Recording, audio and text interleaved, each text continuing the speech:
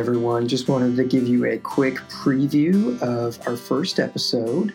And yeah, we are launching next week, September 1st, and you'll see a few episodes on there as soon as you log in on September 1st. So looking forward to the conversations, and yeah, take a listen.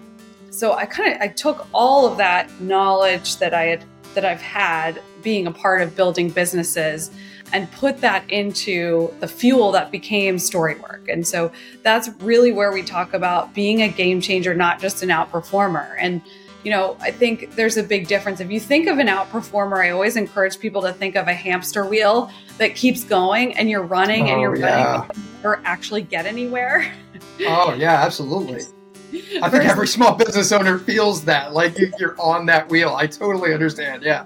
You're on the wheel. It's absolute madness, but you don't know how to get off. You're not making as much money as you need to be making. You know that you don't have as much time as you want to have for your family or your life or other aspects of your life.